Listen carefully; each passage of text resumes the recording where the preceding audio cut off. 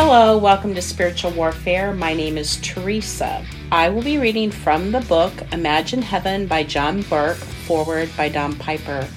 Near-death experiences, God's promises, and the exhilarating future that awaits you. I have a little bit of a cold, and I'm sorry, I hope my voice isn't annoying to you. I'm going to try really hard not to sound annoying. We are going to start out with the best feeling. I did the funeral for 18-year-old Ben Breedlove, whose YouTube video of him sharing his near-death experience the week before his actual death went viral. Kid Cudi and Kim Kardashian tweeted about it. People magazine reported on it, and Ben's message impacted millions of people around the world. Ben and his family were part of our church and personal friends. Ben had lived on the edge of heart failure his whole life. When he would come to spend the night at our house, we had to make sure the boys didn't get too crazy or his heart could fail. Ben's physical heart was weak, but his spiritual heart was strong. Ben loved God, loved his friends well, and he loved life. And I'll never forget hearing about his life review after his near-death experience. Ben told his sister, Allie, that every moment he had ever experienced played out before him in an instant, and it was the best feeling. And when will the heaven begin? Allie says. Ben knew he was ready for something more important. To those who are faithful, God will one day say, well done, good and faithful servant. You've been faithful with a few things. I will put you in charge of many things. Come and share your master's happiness. Imagine a day when you see the positive ripple effects and the negative ripple effects. The life review makes it really clear that Jesus was telling the truth when he said, there's nothing concealed that will not be disclosed or hidden that will not be made known. Dr. Pim Van Lommel notes that the life review usually takes place in the presence of the light or a being of light. During a panoramic life review, people experience not just their every action or word, but also every thought from their past life. The near-death experiencers is able to see how their thoughts, words, and actions impacted others.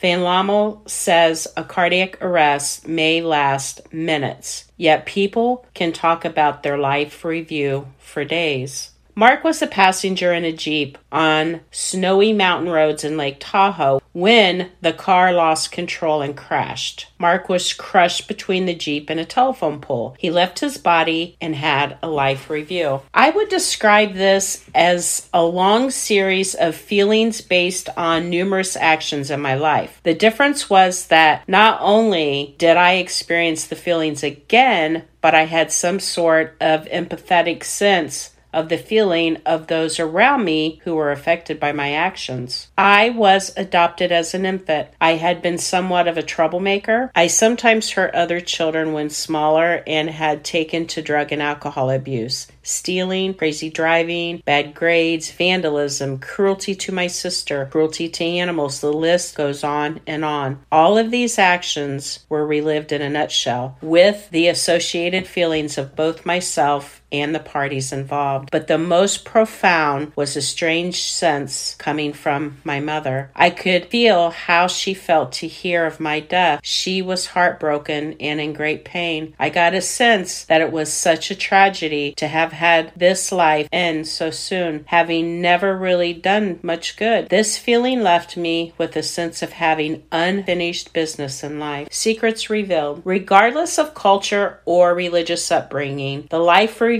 appears consistent around the globe. Steve Miller studied non-Western, non-Christian near-death experiences. In my non-Western sample, I saw no significant difference in life reviews compared to Western life reviews. Different people have described it differently. One as a movie of myself and of my entire life. Another as a panoramic review of my life. Another like a PowerPoint presentation. All of them were shocked to experience not only a living three-dimensional observation of their whole lives, but even their secret thoughts and their motives. Such an experience aligns with what Scripture predicts will happen. Judge nothing before the appointed time. Wait until the Lord comes. He will bring to light what is hidden in darkness and will expose the motives of the heart. At that time, each will receive their praise from God. A rainy hydroplane on the streets of Sydney, Australia, hit a piling and died. I arrived in an explosion of glorious light into a room within substantial walls. Standing before a man in his 30s, about 6 foot tall, reddish brown shoulder-length hair, and an incredibly neat short beard and mustache. He wore a simple white robe. Light seemed to emanate from him, and I felt he had great age and wisdom. He welcomed me with great love, tranquility, peace, indescribable, no words. I felt, I can sit at your feet forever and be content, which struck me as a strange thing to think, say, and feel. I became fascinated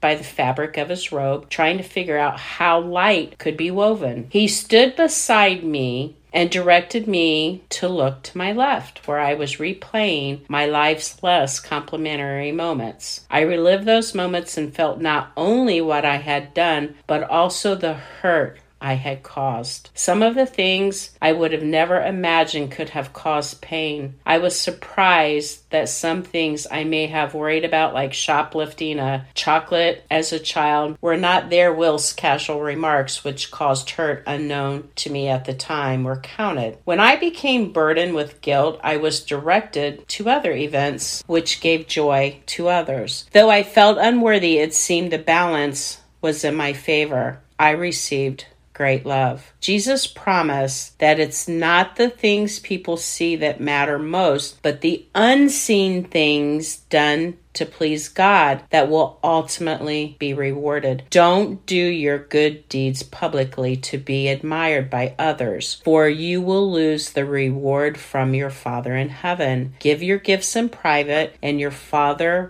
who sees everything, will reward you. Don't be like the hypocrites who love to pray publicly on street corners and in the synagogues where everyone can see them. Pray to your Father in private, then your Father, who sees everything, will reward you. Not everyone can succeed in the world's eyes. Most will not be rich, famous, or powerful, and the world's glory will pass away with death. Yet every single person can succeed in what God put them here to do. He looks at the heart and motives most. And without faith, it is impossible to please God, because anyone who comes to him must believe that he exists and that he rewards those who earnestly seek him. George Ritchie, the soldier in chapter 1, stood in Jesus' presence as every scene from his life was relived before him, including his secret thoughts and motives. What emanated from this presence was unconditional love, an astonishing love, a love beyond my wildest imagining. This love knew every unlovable thing about me: the quarrels with my stepmother, my explosive temper, the sex thoughts I could never control, even mean, selfish thought and actions since the day I was born, and accepted and loved me just the same. I saw myself turning away when my stepmother bent over to kiss me goodnight. Saw the very thought itself: I'm not going to love this woman. My mother died. Miss Williams went away. If I love her, she'll leave me too. I watched myself at age 10 standing at that same dining room window while Dad went to the hospital to bring home Mother and our new brother Henry. Saw myself deciding before I ever saw him that I was not going to like this newcomer. Every detail of 20 years of living was there to be looked at: the good, the bad, the high points, the running of the mill. And with all this inclusive view came a question. It was implicit in every scene, and like the scene themselves, seemed to proceed from the living light beside me. What did you do with your life? Moody notes this reflective question is common among near-death experiencers. The wording is obviously unique to each experience, but it generally involves a question related to whether or not the person is prepared or ready to die, and what the person has done with the life he or she had been given. The main emphasis is to lead near-death experiencers to think about their lives. Jesus told us the time is coming when everything that is covered up will be revealed, and all that is secret will be made known to all. Whatever you have said in the dark will be heard in the light, and what you have whispered behind closed doors will be shouted from the housetops for all to hear. The message is clear. Live now for what really matters. Relational matters.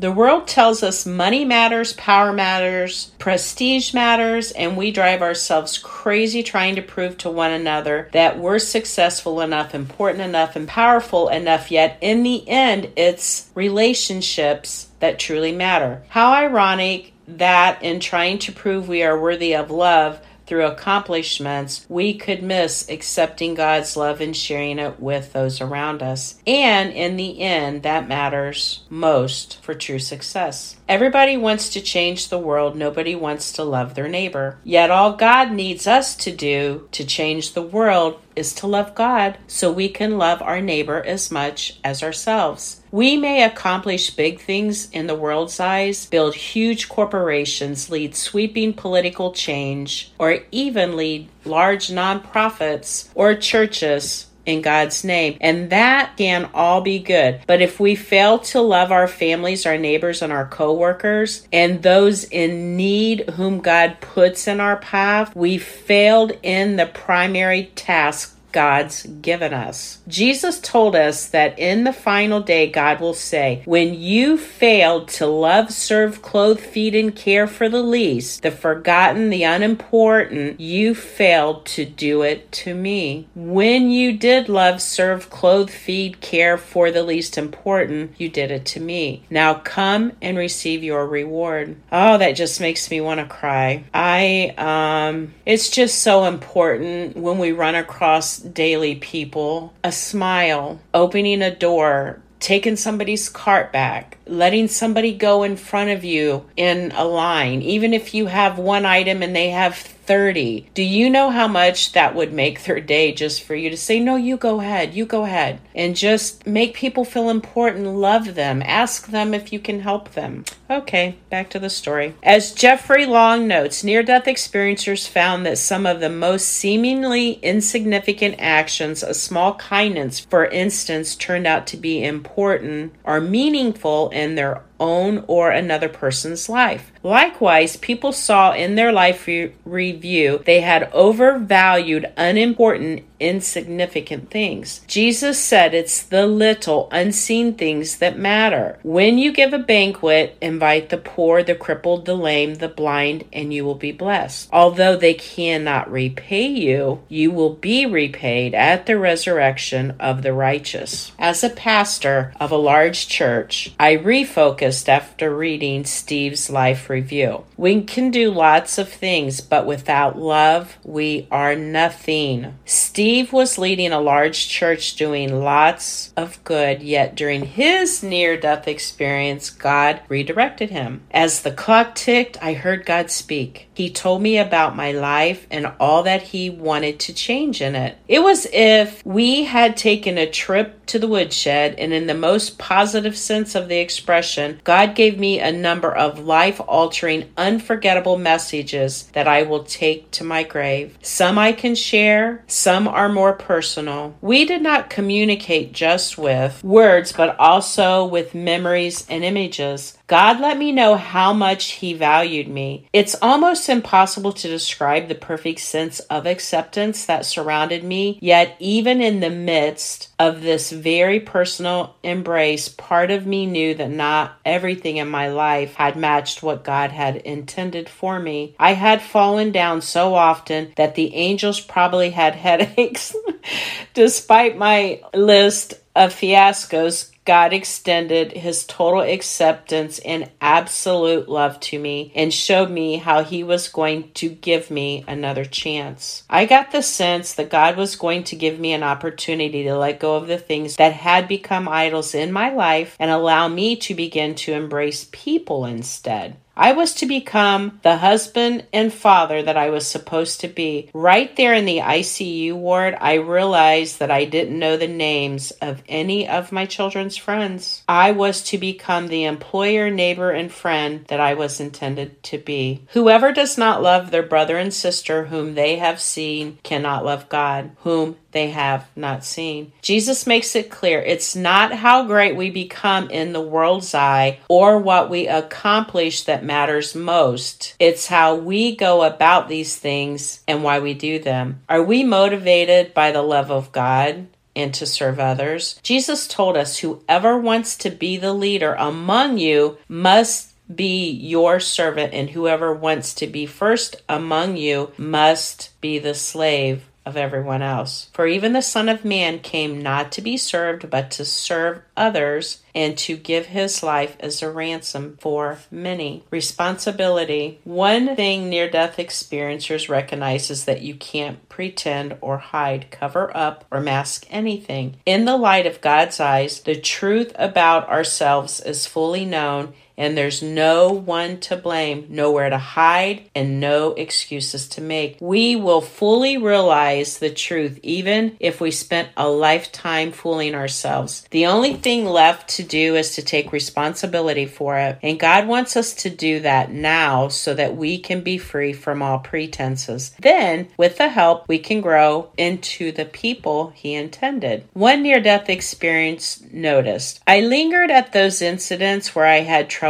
recognizing my responsibility until I was ready to accept it. He wanted to explain his reasoning to those he hurt, but needed to just own what he had done. Yet he also observed that no one condemned him. He even felt a warm support, although he struggled to understand how this support could possibly love him. Could it not see how naive I had been in life, he wondered, and that I had been motivated by ambition, selfishness, fear, and yes, even the joy of euphoria. He also saw his thoughts, words, and actions had positively impacted others. Everything was shown simultaneously my entire life, he remembered. Jeffrey Long observes the near-death experience where typical the ones who judge themselves. Maybe that's why Jesus said a good man brings good things out of the good stored up in him, and an evil man brings evil things out of the evil stored up in him. But I tell you that everyone will have to give an account on the day of judgment for every empty word